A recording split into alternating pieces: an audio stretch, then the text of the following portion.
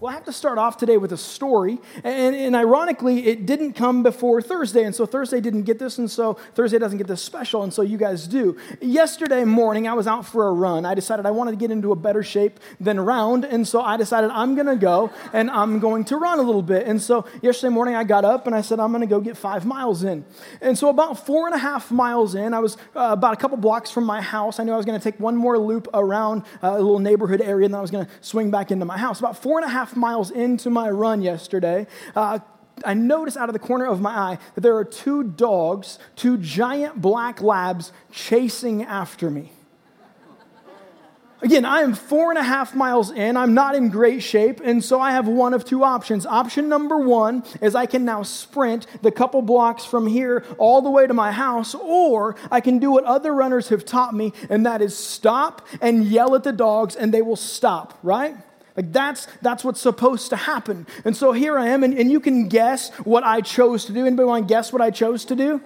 I stopped, man. We're 4.5 miles in, right? I'm not in good shape. And so I'm running. I see them coming at me, and I stop and I turn and I yell at both dogs. One of the dogs stops. The other dog continues at me at a slower pace. And so I begin walking, knowing that the road is right behind me. And so I'm like, I will walk you right into a car, dog. And so I'm walking backwards. I'm trying to get out of their way. And so I finally cross the road. I look back. He's not willing to cross the road. And so I'm like, all right. And so I begin trotting on home. And the whole way I'm trotting on home, I'm thinking, I am going to go back to that person's house. I'm going to get in my car. I'm going to drive to that person's house, and I'm going to give them a piece of my mind. Like, that's what's going on in my head. I cannot wait to get in my car and go to that person's house and immediately tell them how wrong they are. About a block from my house, I realized, Ryan, you're preaching tomorrow. Probably not the best illustration. Thought, I guess I could preach with a black eye. That would be okay, right? But then it clicked even more for me. As I got into my house and I started fiddling for my keys and trying to figure out how I was going to get back to that house, I realized what exactly I'm preaching on today. I'm preaching on how to respond when you think someone has wronged you. Thanks, Jesus. Get to put into practice immediately what I'm talking about today. Awesome. But isn't that the way it works, right? We have this golden rule in life, do unto others as you would want them to do unto you, until something happens to you, right? And the moment something happens, you want to flip the golden rule upside down, and you want to say, you know what? You did this to me, and so therefore I'm going to do this back to you. I'm going to load up my dog Muffin, and I'm going to your house, and I'm going to give you a piece of my mind with my dog, right? And in the moment, it feels right, doesn't it? But there's a problem with all of this. And the problem with getting back at someone, or the problem with getting even, is it makes you even with someone that you don't even like. And why do you want to get even with someone you think you're better than? Why do you want to get even with someone that you think you're already in front of or ahead of? Why do you want to be like the person that you don't even like? Anne Lamott says it this way. You can safely assume that you created God in your own image when it turns out that God hates all the same people that you do. And with that as the backdrop, we're going to look back into this series as we look through the life of David. And it brings us to the third part in this series. And a quick catch-up for those of you who haven't been here with us, or maybe you haven't been here at all. Let me just kind of catch you up real fast. David was on the scene at about 1000 BC. It's about 3,000 years ago, and there's so much extraordinary detail in this story. I would encourage you to read it on your own if you have some time this week to look it up and to read into this story. Well, David steps onto the scenes with the pages of history as this giant killer. He was a teenager when he kills Goliath, and he immediately becomes a folk hero. He becomes the most popular guy in the entire nation of Israel. And then something horrible happens. So there's this king by the name of Saul, and Saul becomes very jealous of David because David married Saul's daughter. David is best friends with Jonathan, the son of Saul. David was a better warrior, he's younger, and maybe even better looking. When David was a kid, he got anointed or appointed by a guy by the name of Samuel to become the next king. And everyone knows that David is about to become the next king the moment that Saul's dead. And so Saul has all of this jealousy built up inside of him. And so he chases David out and he begins hunting David so that he can kill David.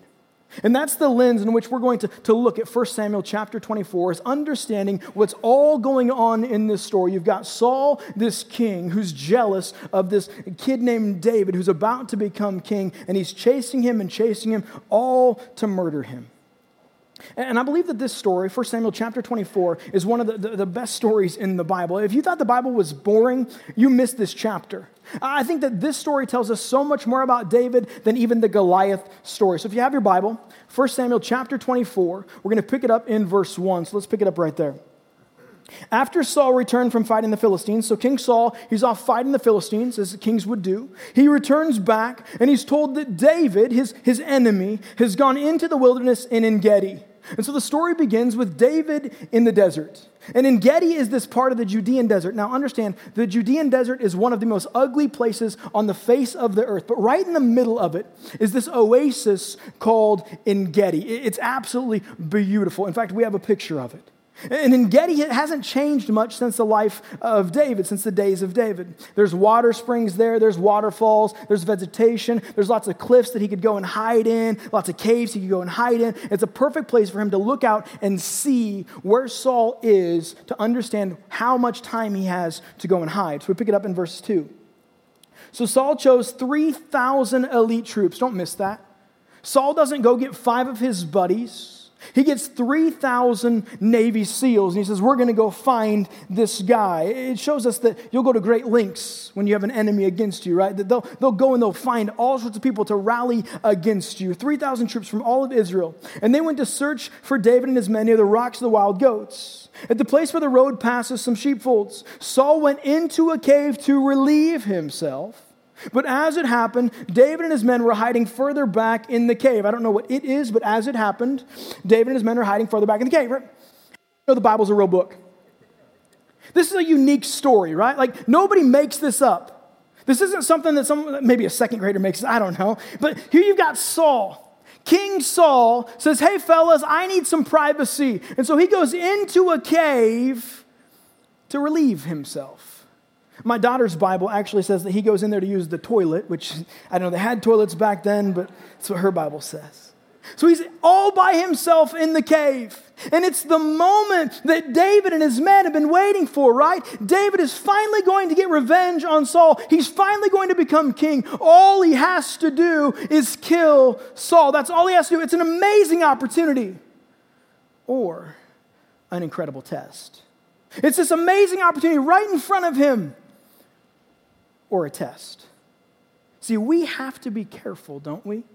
That when something that we think needs to happen or something that we are so focused on happening seems to somehow line up with what looks like it might be God's will. See, since the opportunity has arisen, it must be the same thing, right? David understood something very important. Just because it looks like a God thing and just because it feels like a God thing doesn't necessarily mean that it's a God thing. Here he's got Saul, and all he's got to do is kill Saul, and he becomes king. But opportunity doesn't equal permission. Just because the opportunity is there, it doesn't equal permission for him. Put yourself in his sandals for a second, though.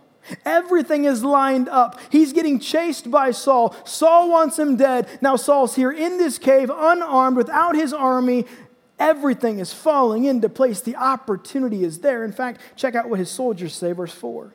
Now's your opportunity, David's men whispered to him. Today the Lord is telling you, I will certainly put your enemy into your power. Do with him as you wish. David's men are saying, now's your chance.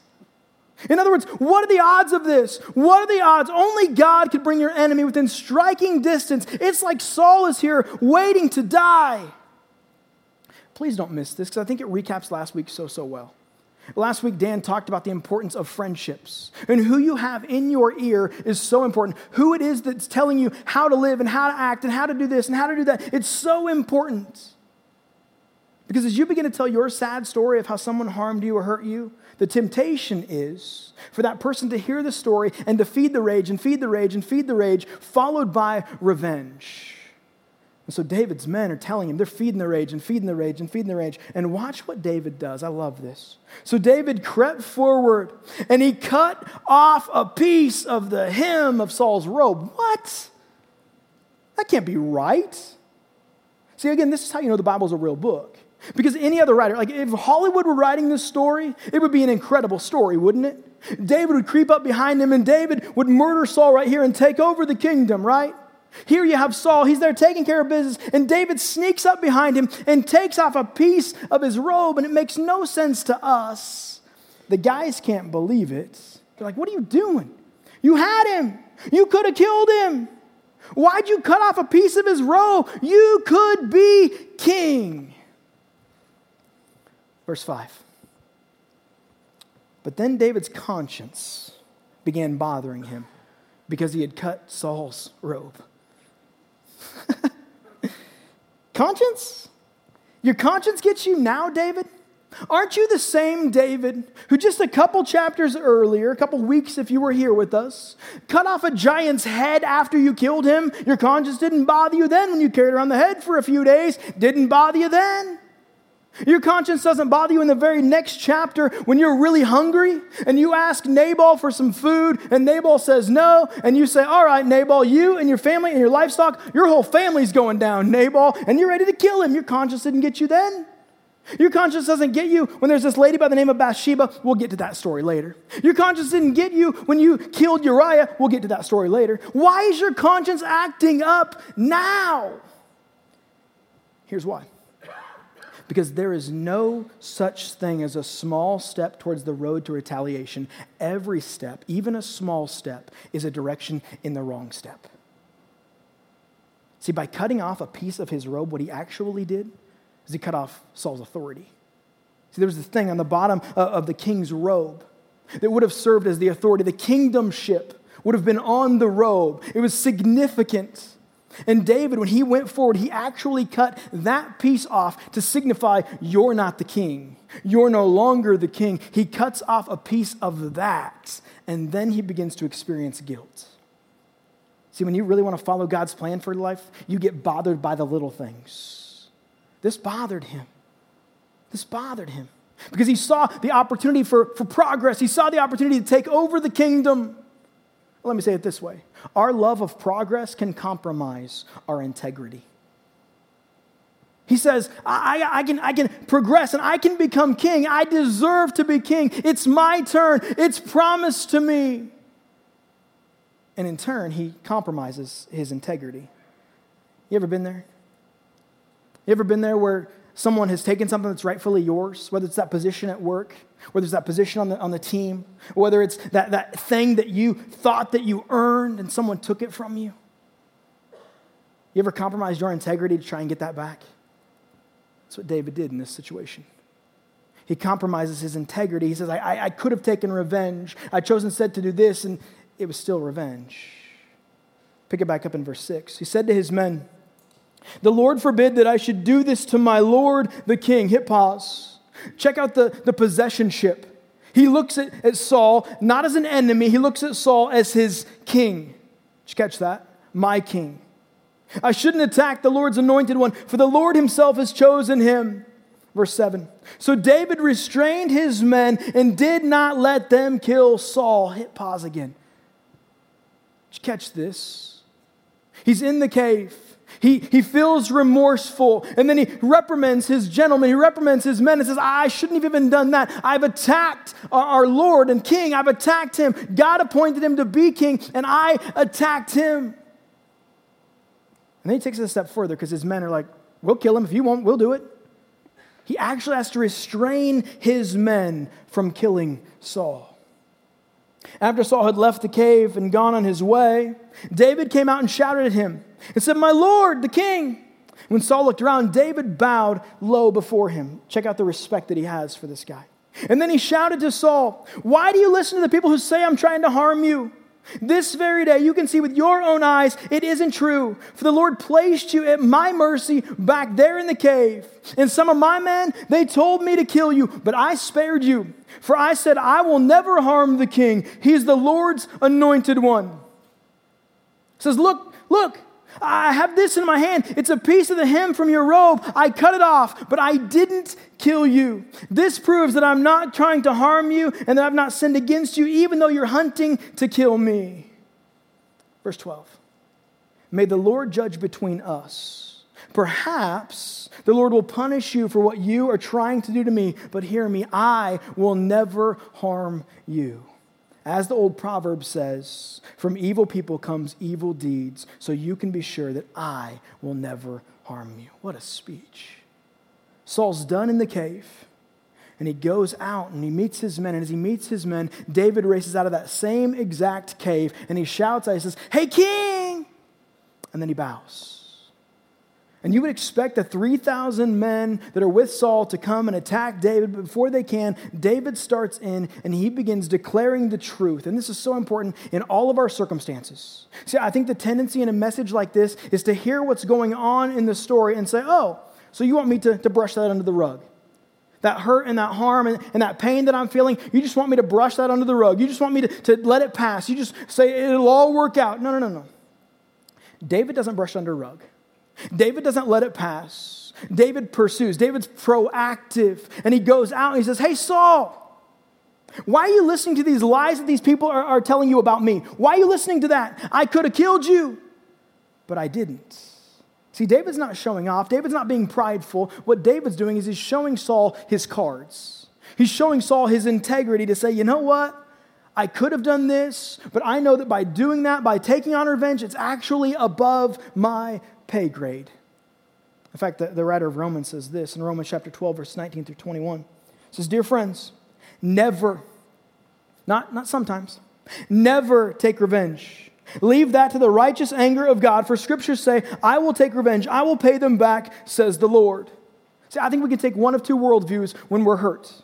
We can take the worldview of I'm the center of the universe, or God is the center of the universe.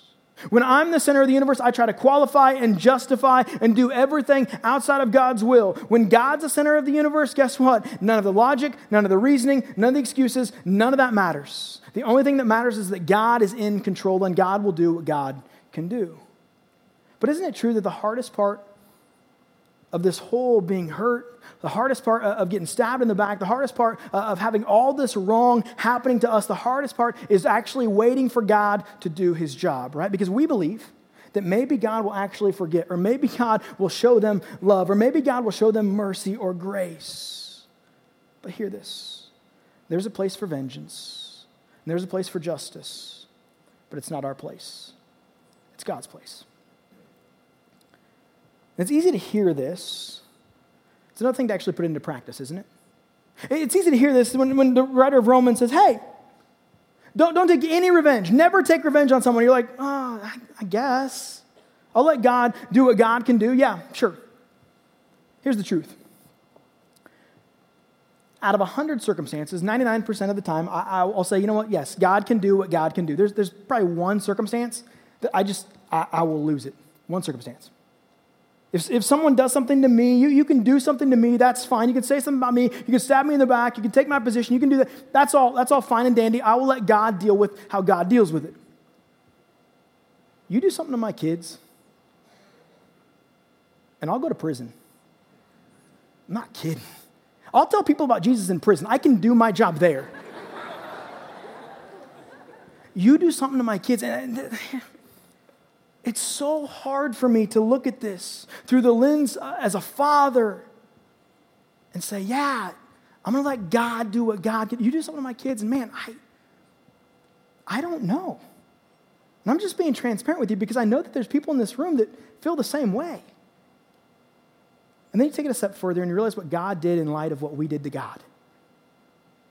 You look at what we did to God by coming to this earth and by sinning, by separating ourselves from God in the way that we live and act and talk and breathe and all of that stuff. You realize what God did for us? God didn't take revenge on us. You realize what God did? God sent his one and only Son to this earth to live and to die for you and for me. And when you put that into perspective, the way that God lived and the way that God sent his Son to live on this earth, it only makes me realize that I'm wrong. I'm wrong in wanting to take revenge. Here's God, and God is the example by sending his Son to live and to die for us. And so with that perspective, I've got two application questions for us today. 2 application questions for us to live out this week, to talk about this week in our community groups, to talk about this week amongst our friends, and to actually live out this week. And so here's question number 1. What story do you want to tell? What story do you want to tell? Is the story that you want to tell, I got even. I became just like the people that I didn't even like. See, fast forward 30 years in David's life. 30 years in David's life, he's got his grandkids around him, and all his grandkids think he's their hero. And it's like, Grandpa, tell us about the time that you killed the lion. Oh, grandkids, you're not going to believe this. I was out there, and I was with my sheep, and all of a sudden this lion jumped over my shoulder, and he started attacking one of the sheep. And so I looked at my hands and I realized, you know what? This is all I got. And so I've got to kill this lion because I want this sheep to live. And so I grabbed that lion and I killed that lion with my bare hands. Oh, Grandpa, you're our hero. Right? That's how they talk. Grandpa, tell us about the time you killed Goliath. Well, I was taking some food out to your uncles. And they were in this battle, and there was this giant who just kept hurling insult after insult after insult at our God. And he was really, really big, but I knew that our God was bigger. And so I took him on. I took a slingshot and some rocks, and I went out and I spun it around and hit him right in the noggin. He killed over and died. I grabbed his knife and I cut his head off, and I walked around with his head for a few days. It was awesome. Grandpa, you're great. Grandpa, tell us about the time that you took over the throne. See, revenge is never the story you want to tell, right? Well, I was in this cave, and the king came in. He had his back to me, and he was vulnerable. So I took a knife. That's not the story you want to tell, is it? Think about your own personal situation. That situation with the ex. That situation with your children. At work when you got passed over, or you didn't get that promotion, or you got laid off, or you didn't get the job that you thought you deserved. Or that business deal that went south.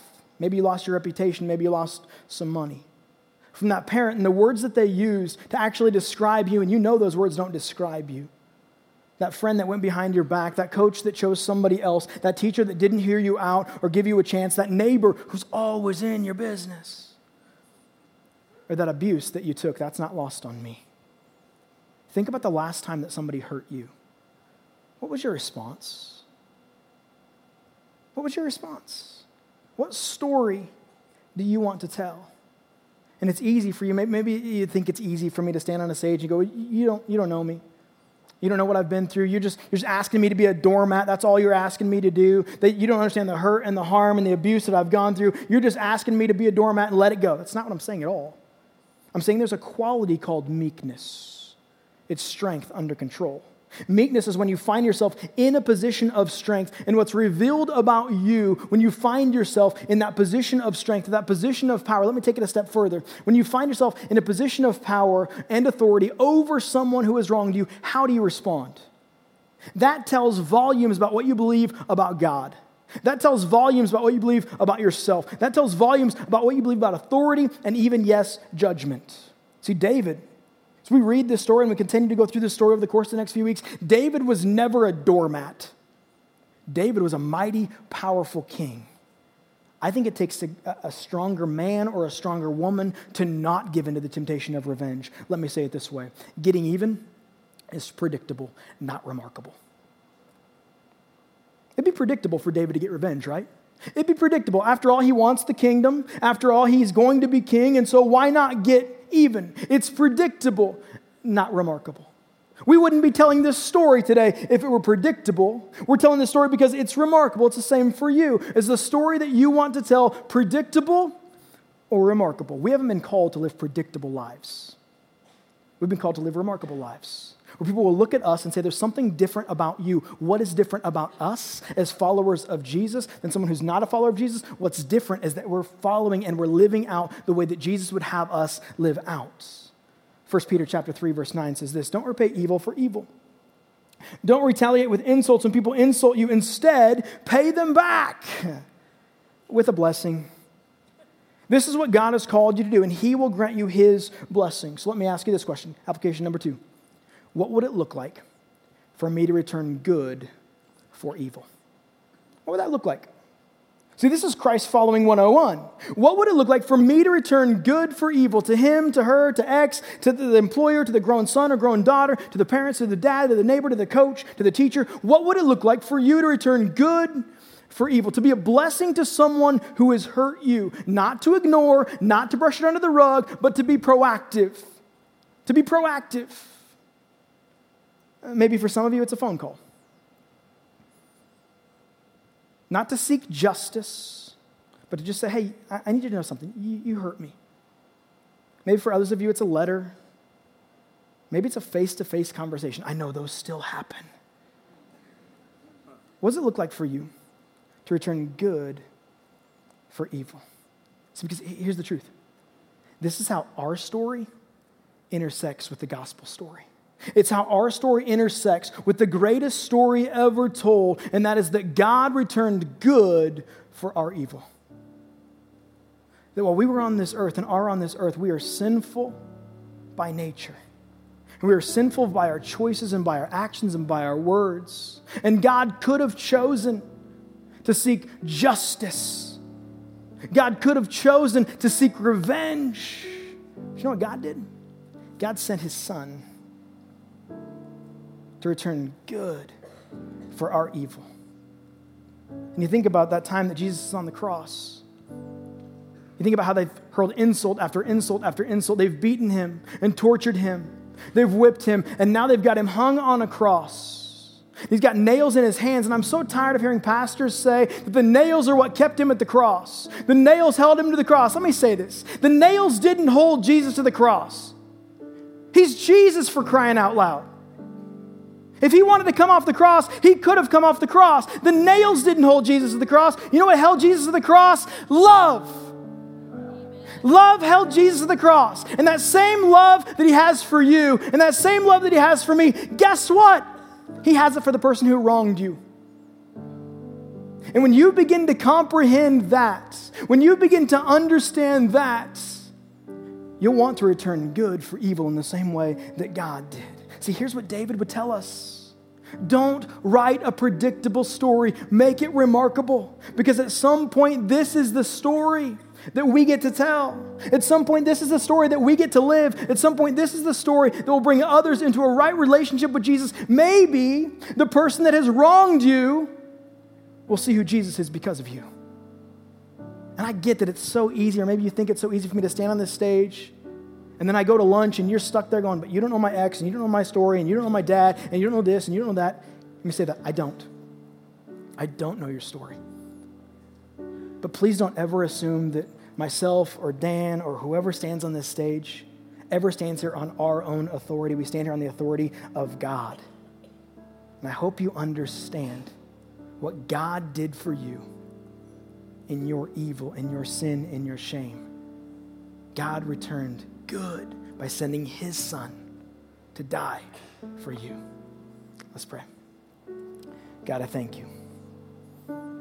I thank you that you are the ultimate example of how we need to respond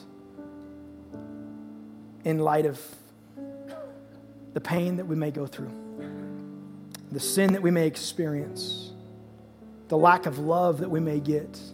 I thank you, God, that you are the example for us of how to live that out. To be proactive. To not just sit on our hands, but to be proactive and let people know when they hurt us. And to take it a step further, to return good for evil. And so, God, I just ask that for those of us in this room who've been hurt, who've been harmed, who are feeling abuse, that, God, we would lean into you today for who you are. To continue to give us that example. God, we love you and we thank you. In your name that we pray. Amen.